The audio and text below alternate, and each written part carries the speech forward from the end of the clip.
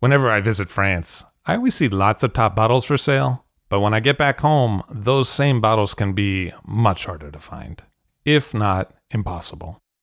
That's why I use idealwine.com. At idealwine.com, I can buy wines directly from France for delivery directly to my home. They have new auctions every week, and the fixed price selection is equally awesome. Clos Rougeard, Chateau Rayas, and Ulysse Collin, as well as many more greats from all over France, are regularly available on the website. Best of all, it is simple and hassle-free to buy them. Ideal Wine handles all the customs and logistics hurdles for you and for me. Wines are ordered with a couple of clicks, and then they arrive. It is simple. Check out idealwine.com for more information. That's IDEALWINE.com to find what you'd like to be drinking. I'll Drink to That, where we get behind the scenes of the beverage business. I'm Levi Dalton. I'm Erin Scala. And here's our show today.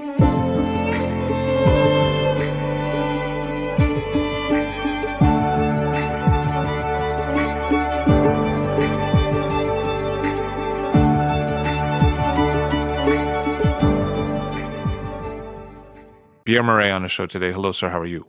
Bien, malgré le froid, mais c'est un temps de saison. Well, but I'm happy to see that it's a seasonal weather, and he's hoping for a great vintage like all the vintages in 9. With the exception of 1939, in the 20th century, all the vintages were good. So actually, the 1930s is when your father, Auguste Murray, returned to the domain to work with his father, who was getting a bit ill at that time. Oui, exactement. Mon père... Yes, my father left because he could not make enough money making wine in the family estate. He did make more money selling pharmaceutical products than making wine. But at the time, my grandfather, his father, called him back and said that if you're not back soon, I'm going to sell everything. And the virus of winemaking just took over. So at the time where my father came back, I think my grandfather had maybe 5 hectares. However, there was an opportunity that arose to take over a métayage from the Domaine des Comtes Lafont. But we did not get the métayage all in one lump. It came bit by bit. The first parcels that they got were Meursault Labarre, not Clos de Labarre, Genévrière, Perrières, and Charmes. And Moranchet only came much later, around 1964. The only things that the actual Moret family owned at the time was just regional appellations, Meursault White and Red, and the pinnacle was Meursault Les Tessons at the time. Unfortunately, my father bought too little, at least to my taste.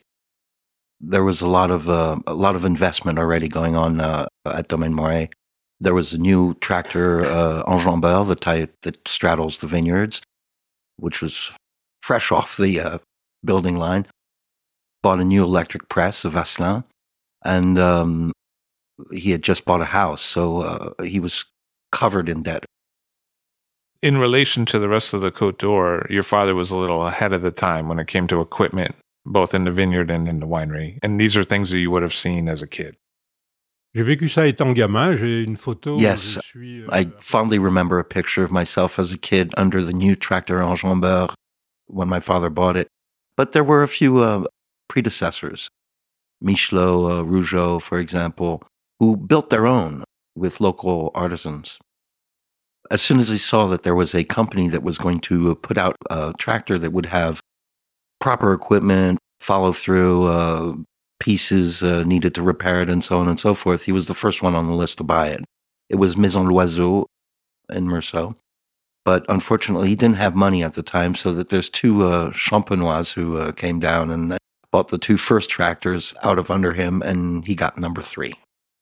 Because the coincidence there is that the Loiseau factory that made the over-row tractors that you're talking about was based in Meursault, and so was your father. Oui, c'est ça, l'usine. Yes, we were only about 500 meters away from the factory. What was your father like as a person, and what was he like when you were growing up? Il était... My father was pretty severe, a patriarch, you could say. Not in a military sense, but As I was the eldest, it was my duty to show the example to my brother and my two sisters. My father got married in 1936, 1937 and had a daughter, and immediately left for the war in 1939. He was made prisoner in May 1940, but was taken prisoner into Germany, about 10 kilometers away from Poland in a very cold area there, and that's where he spent the war.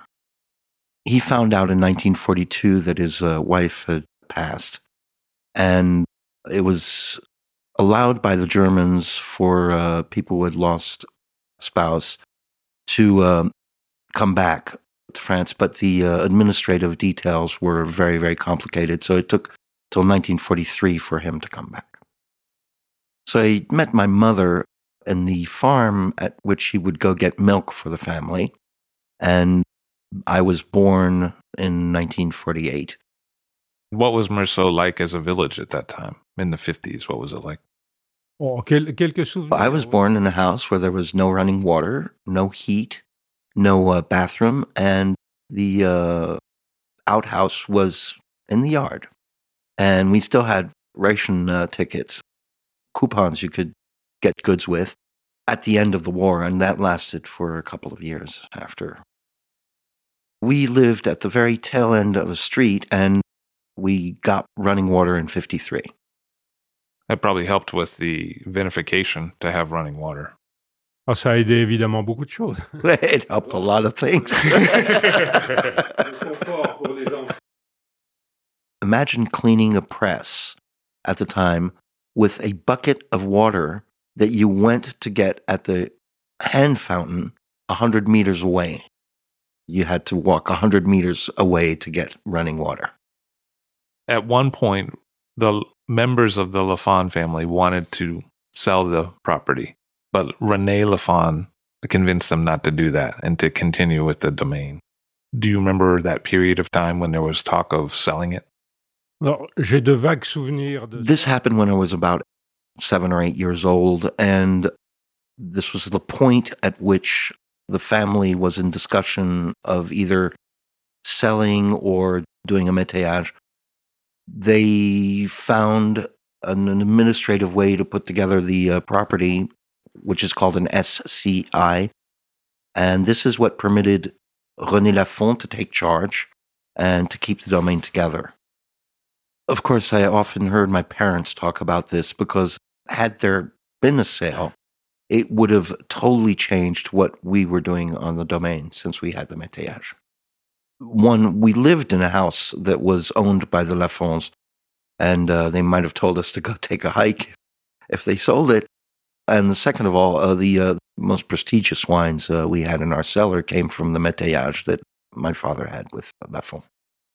What are your memories of working with your father in the vineyards and in the winery? Alors, à la vigne, My la childhood memory of working the vineyards was during the vacations, we would prune. Easter vacations, we would do canopy management and tie branches to the trellising. We couldn't do the debudding because that needed a little bit more experience. However, we did the canopy management, like bringing the wires up to bring the canopy in neatly into the row, and it's really beautiful to see a vine that's properly done. Of course, there was no equipment to mechanically do the top canopy management, cutting off the head of the vine. So we did it by hand with my brother with those large scissors, and it was a little bit of a race between him and me. I wonder if that means that people trimmed less back then. Ah oui, nous commencions à rogner. Yes, at the time, we did that much later. Today, with the mechanization and the tractors that we have and the equipment, leads to multiple canopy managements. And people start often way too early in the cycle before flower, and that hurts the vine. So at the time, vinification was very classic. It was just pressed. However, there was no triage at the time, so even if there was botrytis on the vines, that would go onto the press. At the time, you could relatively easily ask pickers to get rid of the botrytis and do a triage in the vineyard. It's much more complicated today with what you can ask and not ask a picker to do. The one thing that he did take great care in is when he decanted the juice in order to choose what he was going to use for actual vinification. So he's saying that there was less sorting at that time because this was before sorting tables for grapes in the winery, but that he was very careful with what would be called débourbage, which is the settling of the juice and the lees. So this is something he paid a lot of attention to. Absolutely.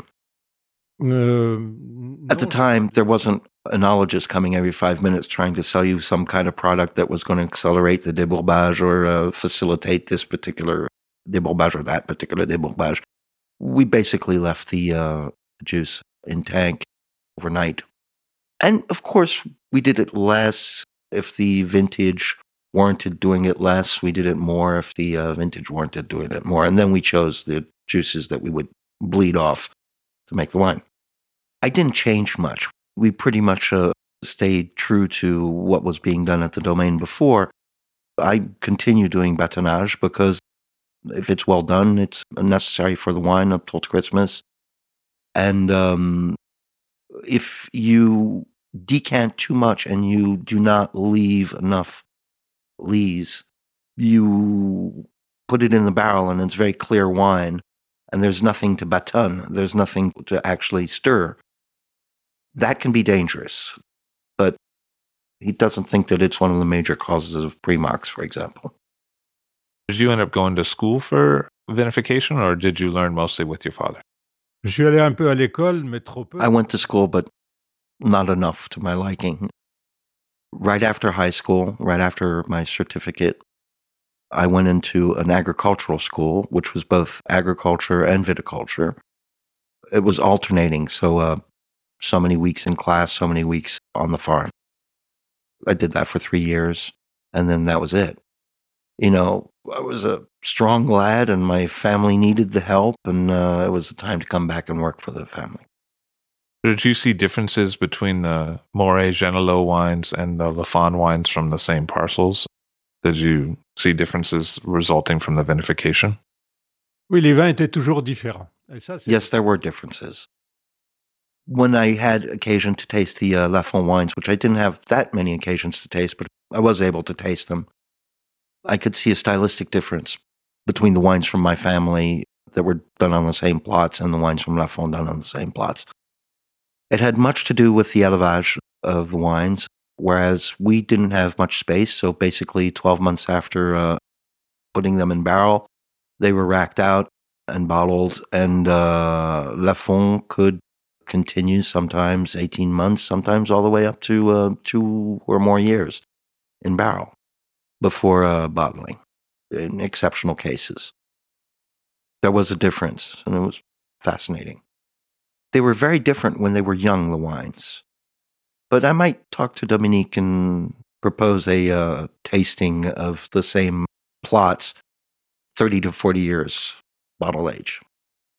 In general, what did you see as the character of those different plots between Charme, Genevière, Perrier, and then later Le Montrachet?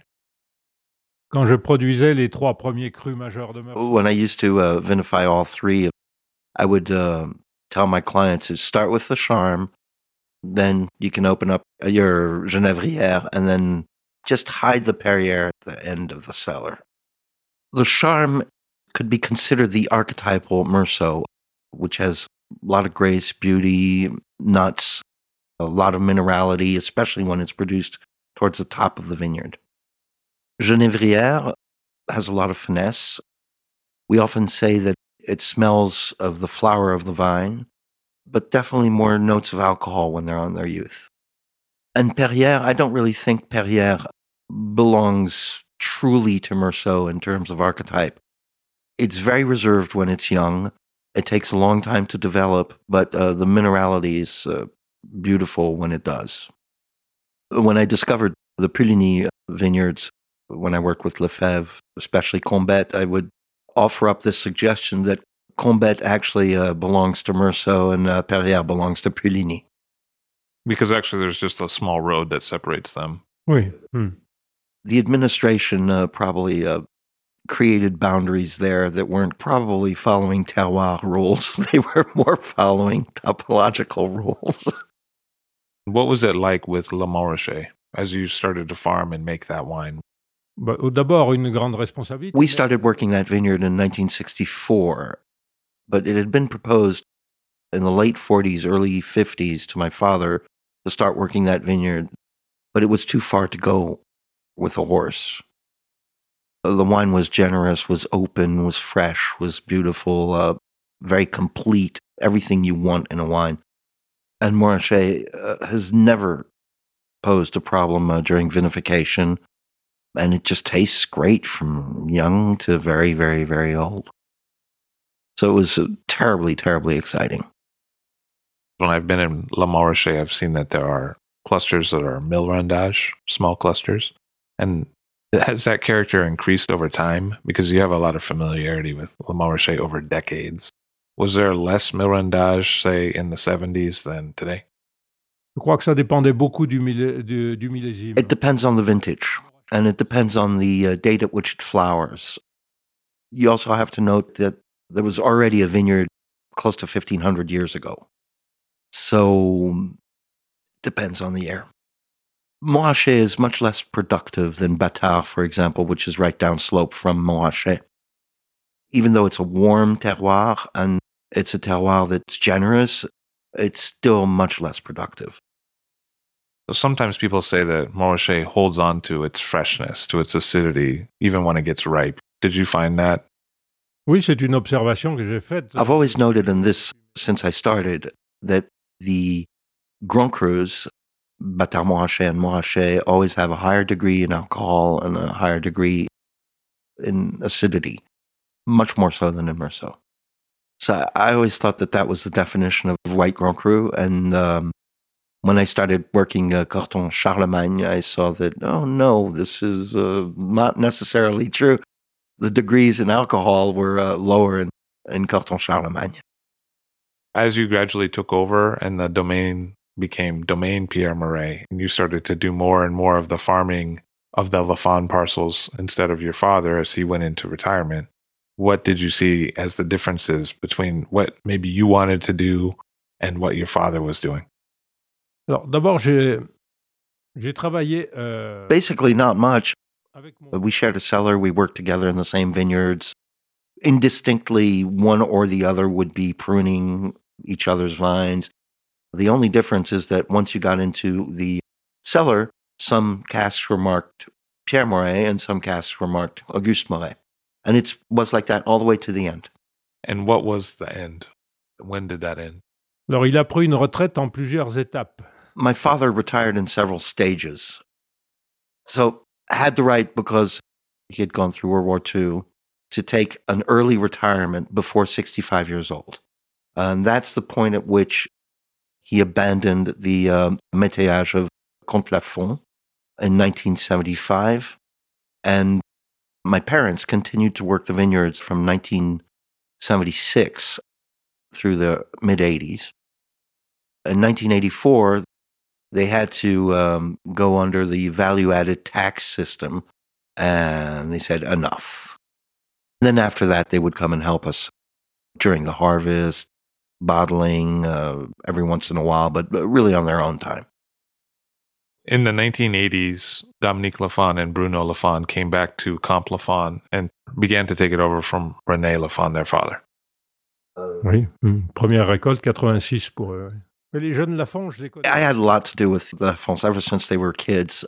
They all came and harvested in our family vineyards. Of course, that was followed by Dominique, who started working with Becky Wasserman. And of course, because of the relationship we had with Becky Wasserman, he was always in the cellar tasting the wines as well. And so there was a lot of exchange.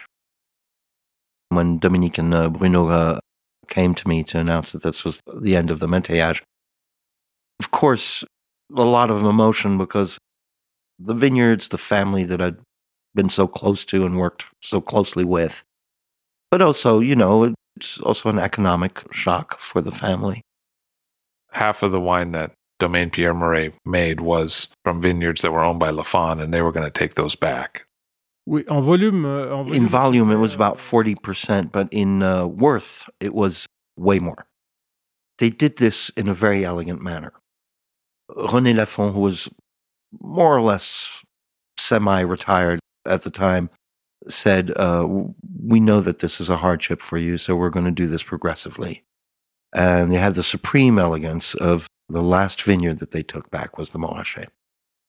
So there was 2 years between the announcement and the first move, and then another 5 years until all the vineyards had come back.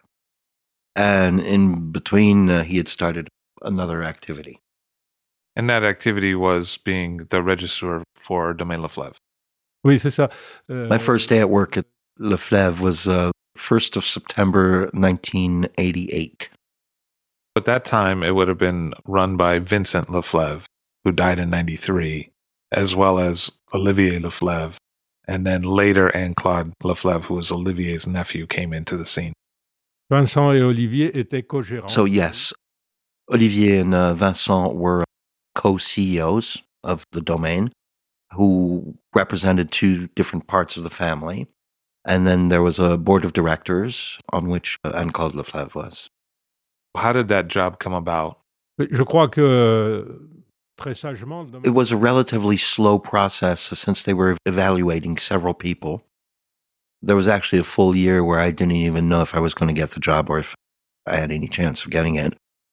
The board of directors came in after 2 years and signed off on the choice.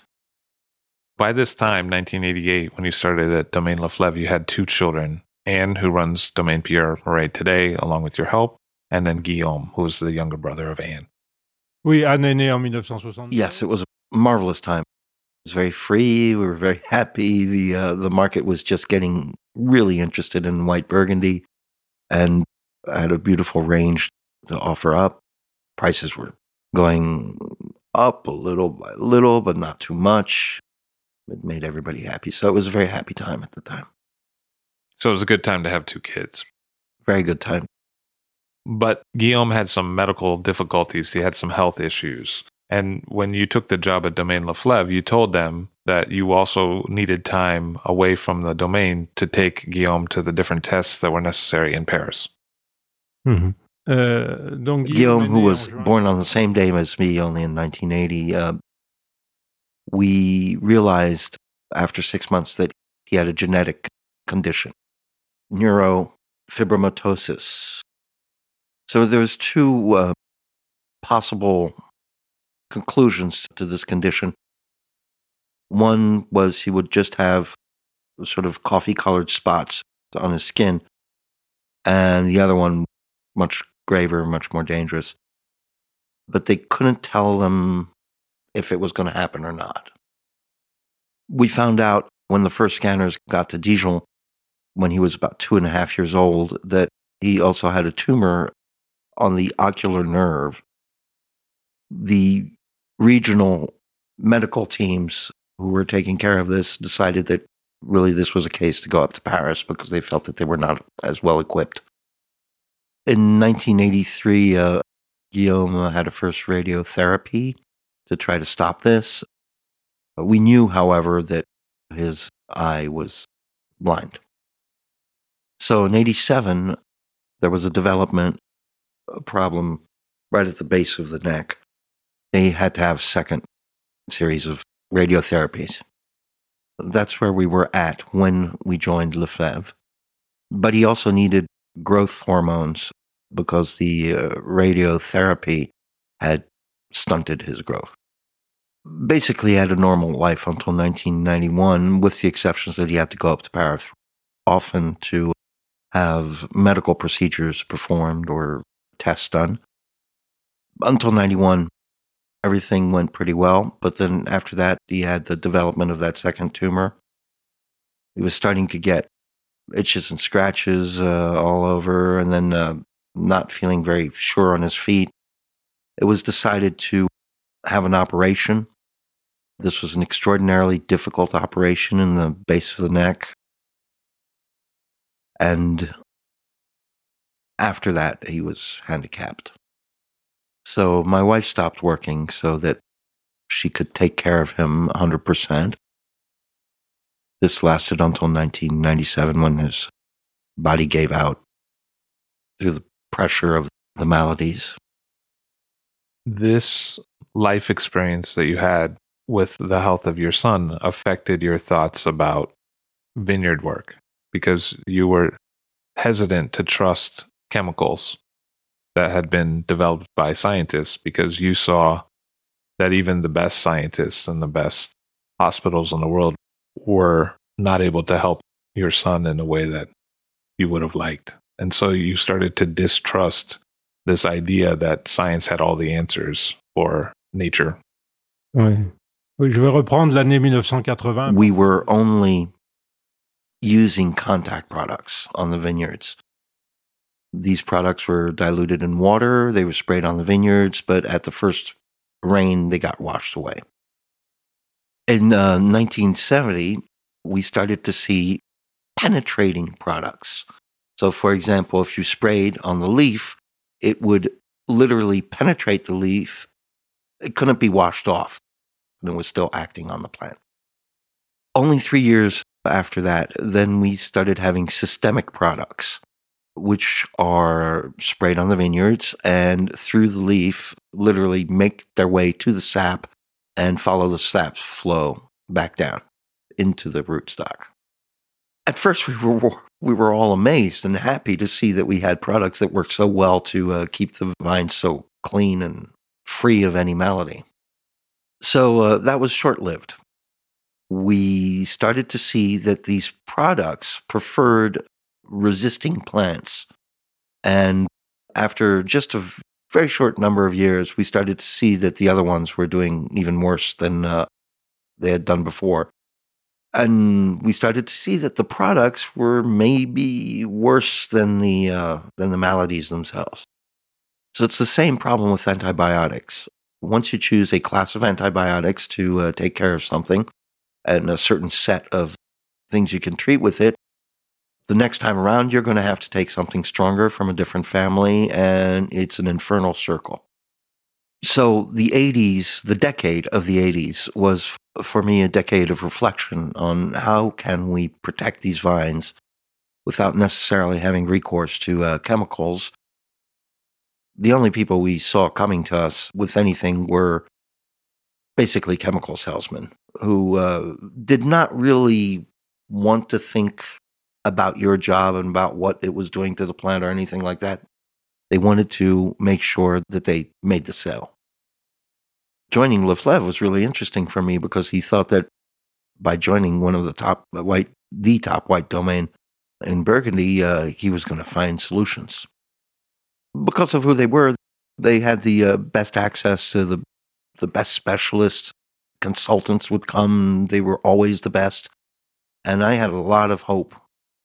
I rapidly realized that the situation was worse than at home because not only did they have the best consultants, they were also the best salespeople, and the doses that they were using on the vineyards were the highest because they had literally been able to talk every single level of employee there to using the highest doses. The difference between Domaine Le Fleuve and my domain is basically, at my domain, I was the decider and the person who did the work. At Le Fleuve, there was, of course, the vignerons that were working in the vines, but then there was a head vigneron, and then there was a régisseur, and then after that, there was a board of directors with the 4 different branches of the Le Fleuve family. So I didn't have answers. I had more questions. But there was a very happy moment when Anne-Claude started to talk to me about wanting to go organic or biodynamic. So we did our first try in 1991 with Claude and Lydia Bourguignon and Mr. Boucher, who helped us through the process. The idea, of course, of these tests were to produce drinkable wine and produce enough of it so that the domain would continue to live. However, it was a revolution. In fact, this helped me tremendously because I did not have the time to engage the same tryouts in my estate. So I was very happy to be able to do this at Le Fleuve. One of the main things about organic production is working the soils. So we had to learn how to till the soils again the way they used to be done. The 1991 campaign was a success.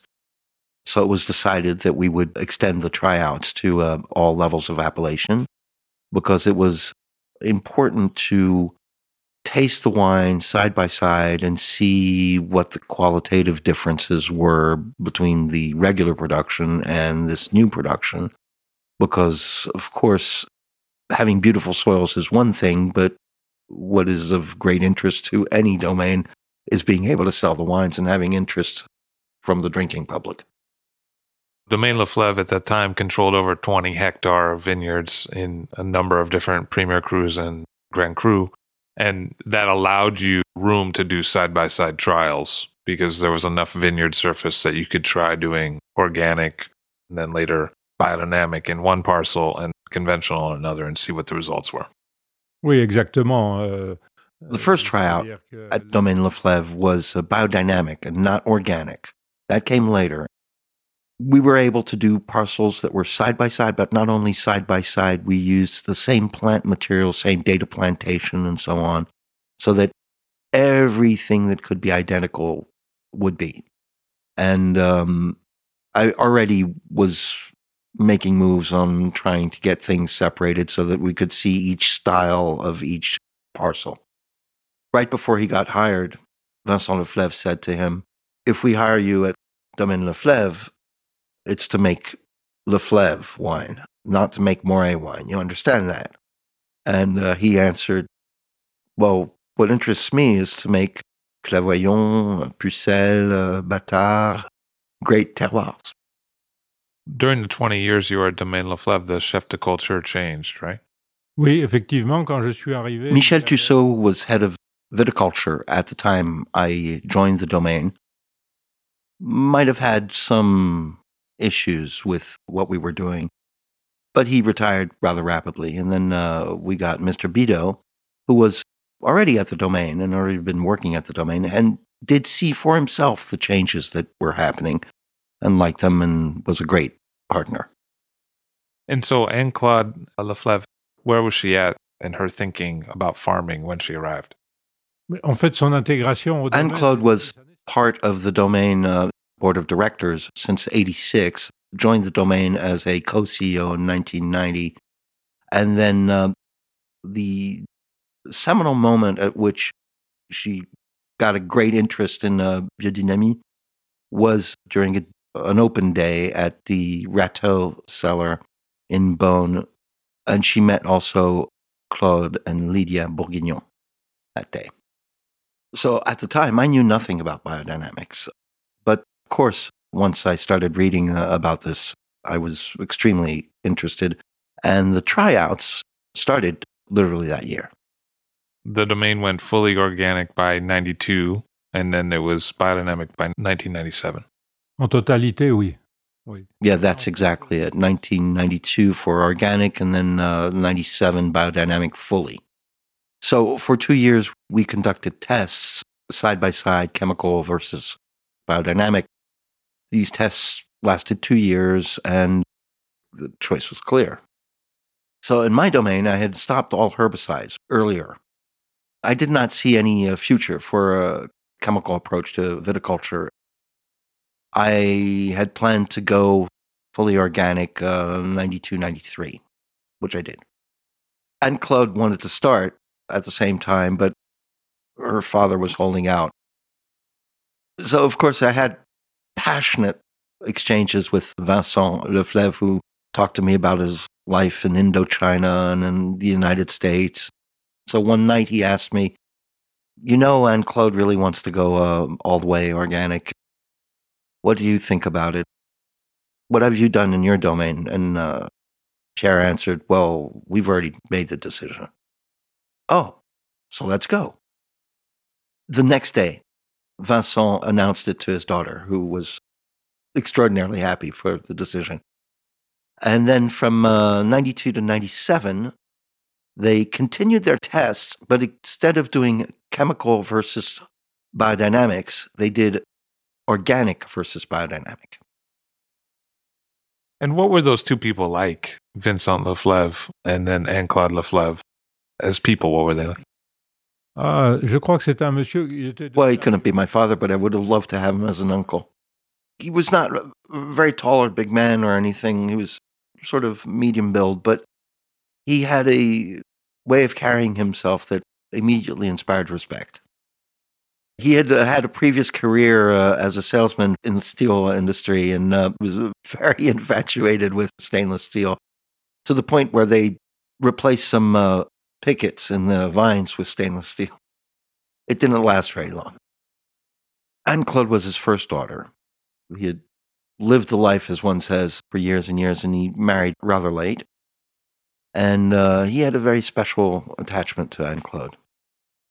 Anne-Claude was a really warm person and a really inviting person, and we would have never been able to go that fast into biodynamics had she had not had a very early interest in nature and plants and homeopathic processes. And she was very curious, very multidimensional, somebody who had a lot of different passions. Anne-Claude, of course, left us rather rapidly.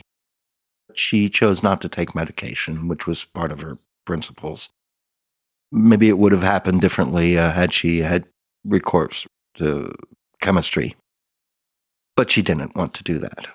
She wanted to respect her choices all the way throughout. When you were doing microvinifications of crus, what did you learn about those crus? Oui, je disais que nous avions gagné du temps. So we were able to progress really rapidly because we associated our head viticulturist to our tastings of each parcel, and he could taste the difference in the glass and immediately think of the place it was from, the plant material, and so on, and propose some necessary changes. So essentially, we would do things like modify the length of the pruning or the height of the pruning, and of course, the debudding. You also started to prune and trim later in the year, right? Oui, bien sûr, mais ça c'est lié. To respect the solidity of a vine, you need to respect its cycles. And for example, pruning prior to all the leaves having fallen off the plant is catastrophe. You need to work with the cycles of the vines, and this biodynamic approach permits you to pay more attention to that. You need also the sap to reflow down so that the plant keeps its reserves rather than cutting it off and letting it seep out. The Lafon Le Montrachet parcel and the Domaine Leflaive Le Montrachet parcel. How did you see those parcels as different in terms of farming and working them? Ce n'est pas très différent parce qu'à l'origine. It's quasi the same parcels because they were part of the same parcel to start out with. Either in 1920 or 1921 is when this parcel went up for sale. And the parcel was cut in three, lengthwise. The closest part to Chassagne-Montrachet is Lafon. The part in the middle is now Domaine de la Romanée-Conti, but was not at the time. The next parcel was Fleureau-la-Rose, which then got subdivided into several different parcels, of which the parcel of Leflaive is. So it's the same inclination facing south. The only difference is that it might be a meter or so higher in altitude on the Leflaive part versus the Lafon part. Domaine Leflaive purchased that parcel in 1991.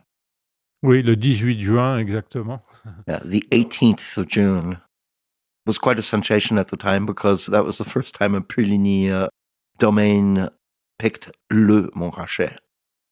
At the time, there was no other domain in Puligny who actually picked Montrachet.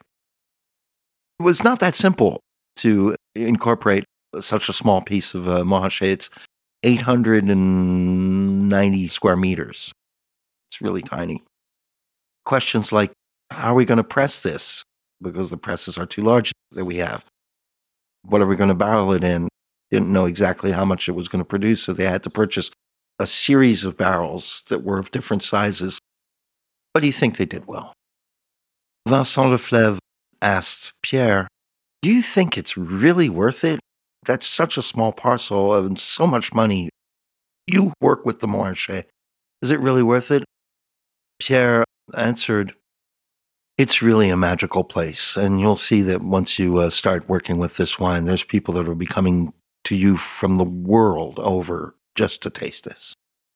So your predecessor there as registrar at Domaine Leflaive had been Jean Viraud, who had taken over from his father, Francois Viraud. What was the style of the winemaking under Viraud, and how did that change under you?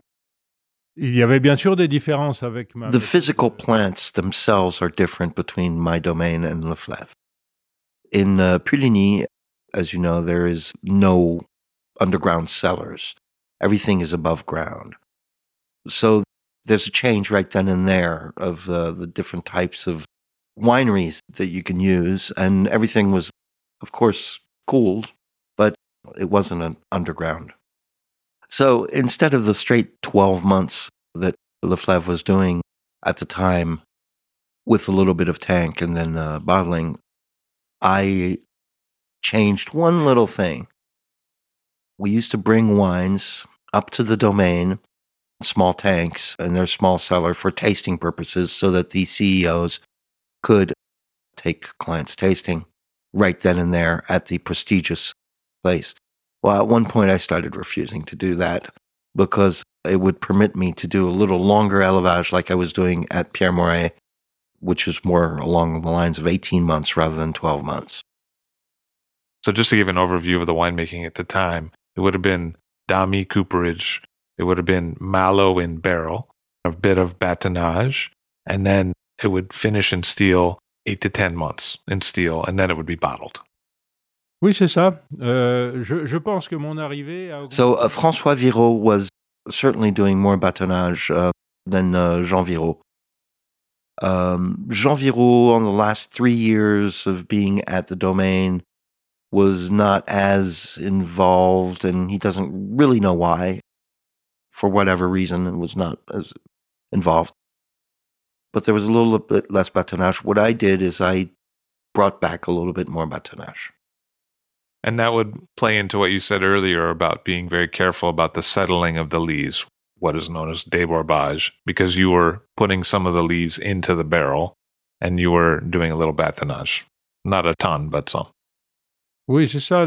Mon début We had very, very clean crops, and this permitted us to get very, very clean and beautiful lees. Not a lot of lees, but they were very healthy. And you were using pneumatic presses, horizontal pneumatic presses. Oui, dès mon arrivée... They had purchased those presses about 4 years prior to my arrival.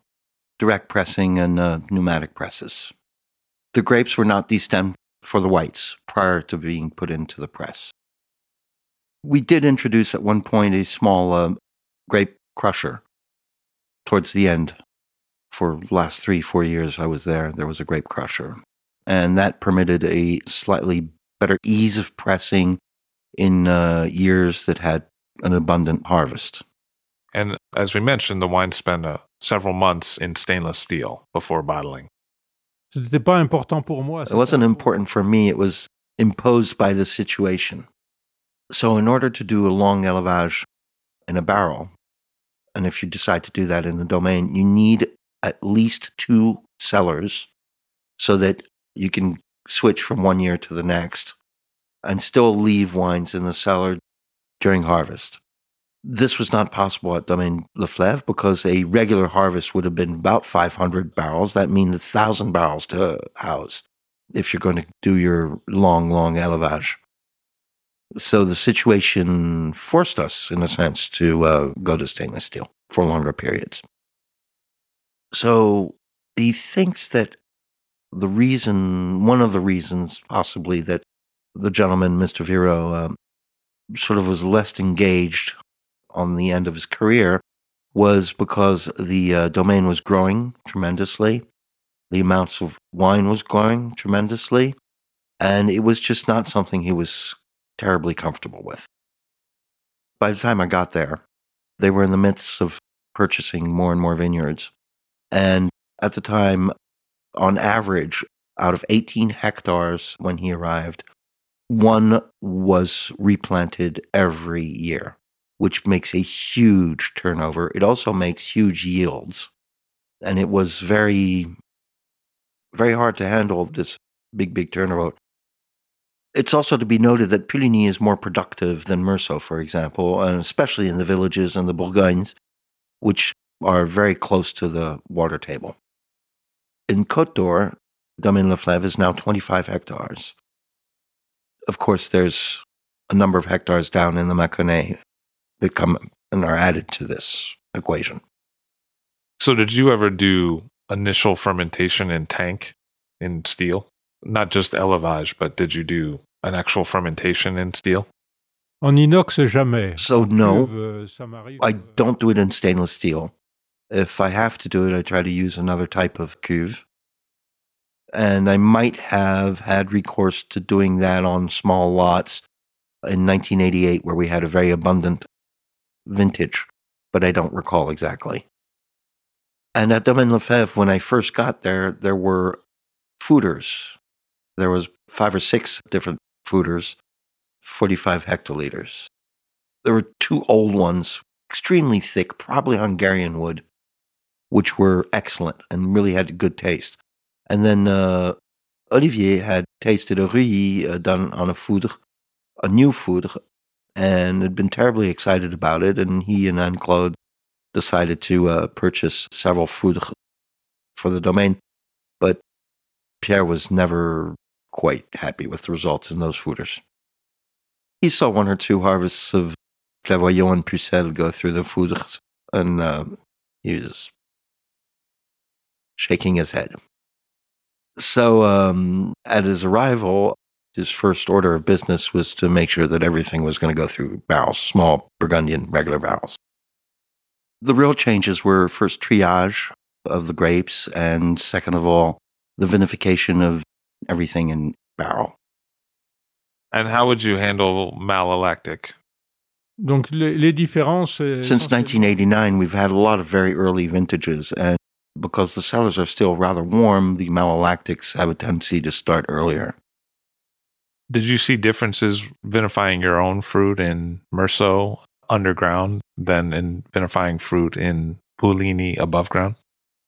Alors pour les fermentations alcooliques. For the alcoholic fermentations, there's a great advantage to vinify above ground because you can evacuate carbonic gas really easily.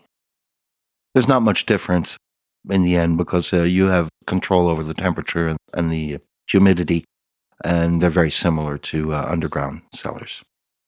It's true that it's natural when it's in a cellar underground, but it's controlled when it's above ground. Anne-Claude Leflaive told me that 1999 was her personal favorite vintage, and I wonder if you might talk us through some of your favorite vintages over the 20 years that you were there. Je sais pas, je suis forcément influencé par la mauvaise. It's difficult for me to answer the question because obviously a large part of my tenure there was during the Primox years. 2006 was my last 100% my vinification. My bottling, I saw everything through from one end to the other.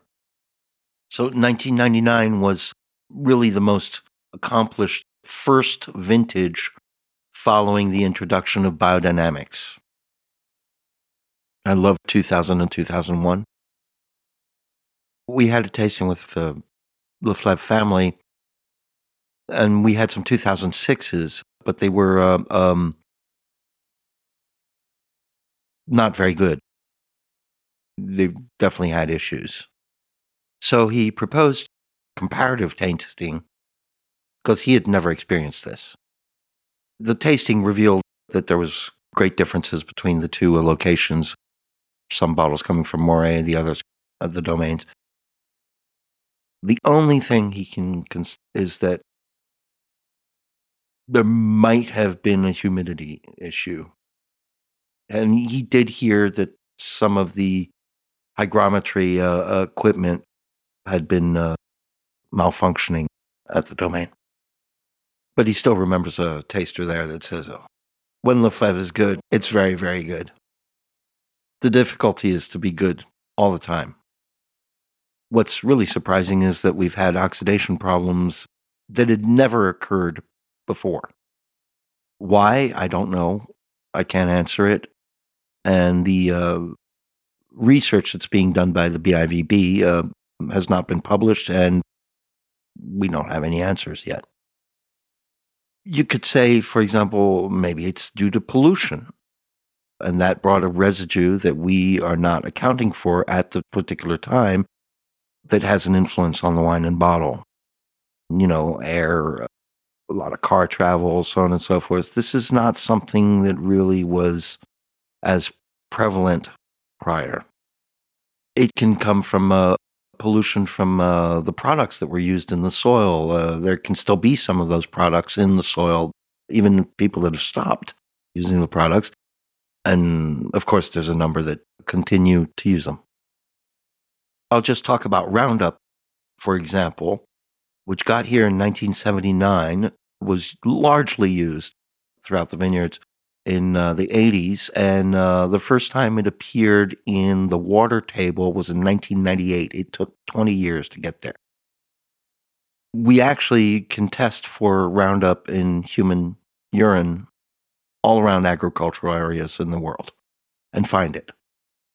So it might be a cross-contamination, cross-pollution, something like that. That might be part of the problem. We're doing all the right work. We're being more and more rigorous, both in the cellars, at the vineyards. The bottling equipment has gotten way better. We're improving in all kinds of areas, trying to keep it as clean as possible. Yet, this still happens. So I wonder if we could talk a little bit about your own domain Pierre Murray, where it actually seems like there's been very little Primox problem. He's very happy to know that there's not very many, but he still does find some every once in a while. And he'd be very happy to eliminate them if he could. So some of my favorite wines from Pierre Murray are Meursault Tesson, Meursault Perrier, and Volnay-Santeno. And I was wondering if we could speak about those terroirs for a moment. Bien sûr, oui. We can talk about the Tesson first, which is a marvelous vineyard, which is amazingly not a premier cru, even though Laval had classed it as a first-class site. You've got to look at history to find the answer here. The Tesson was mostly unplanted at the time, and that's why it didn't make it into the classification. We have to thank Guy Rouleau because of his Clos de Montplaisir label. People are starting to put Tesson on the label again, which is really nice to see. The view is absolutely splendid from up there, and our ancestors had built afternoon shacks to spend the afternoon outdoors from up there. So it's very well exposed, except it's slightly north-facing. So it's a very, very late harvest. You've got to pick this late in the harvest. It doesn't have the opulence of Terre Blanche or Goutte d'Or. However, the minerality is gorgeous and the length is superb. Perrier is a minerality plus, but you still have those slightly charred notes, torrefaction notes on the wines, which allows a lot of people to actually blind this wine, even young. And I think it's the Meursault that has the best potential for laying down. Volnay-Santeno, which is actually in the Meursault commune, we had the marvelous opportunity to purchase a plot of Volnay-Santeno in 2003, and our first harvest is 2004. So these are often very powerful wines, even massive sometimes, but have extraordinary potential for aging. When people would come to taste at the domain, our two top red Premier Crus are Pommard Epinot and Volnay-Santeno. And at the end of the tasting, clients would usually go like, I think you tasted us on those wines backwards, because this particular plot of Pommard Epinot is all in finesse and elegance and delightful, whereas the Volnay-Santeno is way more massive. How would you say that the winemaking, in terms of vinification technique, has evolved since the 80s to now? Alors, en matière de vinification, les modifications sont essentiellement pour What les really changed over that period of time was the vinification of the reds.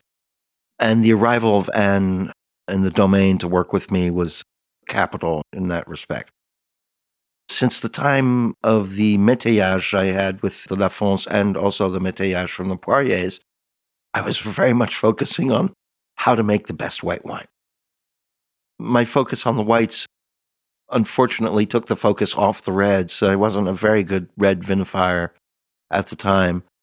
And it took until about 85, 86 for me to really get those wines vinified right. And with the disappearance of the Lafon métayage looming, I thought to myself, I better take care of what I got. And I've got a Premier Cru red, and that's Pommard Epinot. So I started to turn my attention to that. And on the guides, there was often written, Pierre Moret, great address for the whites, forget the reds. And after a while, that sort of got to me. So at the time, I was very lucky to meet people like Henri Jaillet, who gave me a few pointers rather rapidly, got me on the right tracks. Probably our first really good vintage in red is 88. During Anne's studies, I told her, listen, really try to brush up on the reds because I can give you a few elements on the whites that will be helpful, but the reds are where we really need some help. It's almost impossible today to grow a domain on a family basis because of the pricing of land. So we decided that we are going to do our best to produce the best wines that we can produce. My daughter has taken on the flame, and then there's the next generation who's finishing up his school, a couple of years from being out of school, and is going to be joining us. And there's some bright future there. Pierre Moret has had 3 careers, any one of which would be considered extraordinary. Thank you very much for being here today.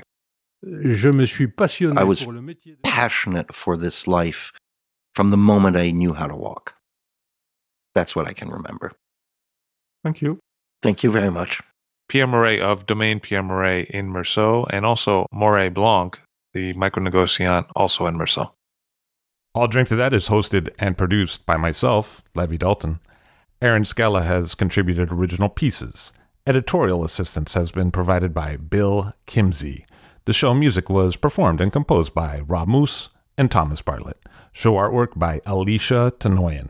T-shirts, sweatshirts, coffee mugs, and so much more, including show stickers, notebooks, and even gift wrap, are available for sale if you check the show website, alldrinktothatpod.com. That's ILL, drinktothatpod.com, which is the same place you'd go to sign up for our email list or to make one of the crucially important donations that help keep this show operating. You can donate from anywhere using PayPal or Stripe on the show website. Remember to hit subscribe or to follow this show in your favorite podcast app, please. That's super important to see every episode. And thank you for listening.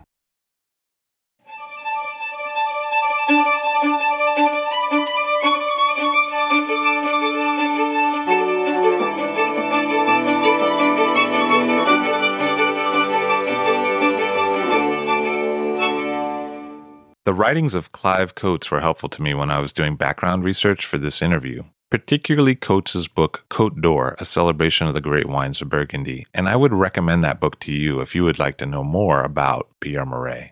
Also, this interview would not have happened without an incredible amount of help from the Wasserman family, particularly Becky Wasserman, who opened her home to me, and to Peter Wasserman, who donated his time to translate this interview with Pierre Moret. I owe huge thanks to the Wasserman family for their support. Anne-Claude Leflevre told me that 1999 was her personal favorite vintage, and I wonder if you might talk us through some of your favorite vintages over the 20 years that you were there. Je sais pas, je suis forcément influencé par la mauvaise réputation des vins des années 2000 qui vieillissent mal. Forcément influencé par la mauvaise réputation d'oxydation prématurée des vins actuellement. Bon, moi j'ai quitté le domaine en 2008 et à ce moment-là, je n'avais pas le sentiment qu'il y avait des bouteilles détériorées par des mauvaises conservations. Bon. Quelques années après, on a crié à la catastrophe dans beaucoup d'endroits, ou presque. Et je me suis moi-même posé beaucoup de questions parce que j'étais responsable de la production des millésimes jusqu'à... Alors, le dernier que j'assume complètement en responsabilité technique, c'est 2006. Puisque 2007, j'étais là aux vendanges, mais je n'étais plus là à la mise en bouteille. Et 2008, je n'étais pas là aux vendanges. Ce qui était peut-être les plus aboutis, effectivement, 99 était peut-être le premier produit par la biodynamie avec tout ce que l'on avait souhaité mettre en place. Oui, donc 2000 et 2001, que j'ai pratiquement épuisé maintenant de mes bouteilles, j'aimais personnellement beaucoup. Alors, 2002, il commence à y avoir apparemment des bouteilles qui vieillissent mal. Je n'en ai pratiquement plus. Mais là, je voudrais faire une différence entre les endroits où sont conservées les bouteilles. J'ai été amené à une occasion de déguster des bâtards 2006 du domaine Le Fleuve, alors qu'il y avait toute la famille qui était là. Et ces bouteilles étaient dans un état épouvantable. C'était il y a 1 an et demi à peu près. Et on m'a dit que pourtant ces bouteilles avaient été coravinées quelques jours auparavant et qu'elles avaient été considérées comme bonnes. Et là, elles étaient complètement, trépassées. Et j'avais donc proposé dans la foulée au gérant actuel de faire une comparaison de ce millésime entre les bouteilles qui étaient au domaine Le Fleuve et les bouteilles qui étaient dans ma cave privée pour essayer d'évaluer s'il n'y avait pas un problème de conservation chez eux. Parce que personnellement, quand je goûtais des vins Le Fleuve, je n'avais jamais eu auparavant de bouteilles aussi oxydées que celles que j'avais eues à cette réunion familiale. Alors nous avons fait cette dégustation quelques semaines après et nous avons pu constater qu'il y avait manifestement des écarts de conservation entre la cave Le Fleuve et la cave Moret. Voilà. Alors, pour quelles raisons, je n'en sais rien. Est-ce qu'il y a eu des phénomènes de contamination? Est-ce qu'il y a eu... j'ai cru entendre qu'il y avait eu beaucoup d'appareils d'hygrométrie qui étaient tombés en panne et qui n'avaient pas été restaurés. Et je peux supposer que beaucoup de dégâts viennent de là. Je me souviens d'un mot d'un des dégustateurs qui est là, qui disait « Ah oui, quand même, Le Fleuve, quand c'est bon, c'est sacrément bon ». La difficulté, c'est d'être bon tout le temps, partout.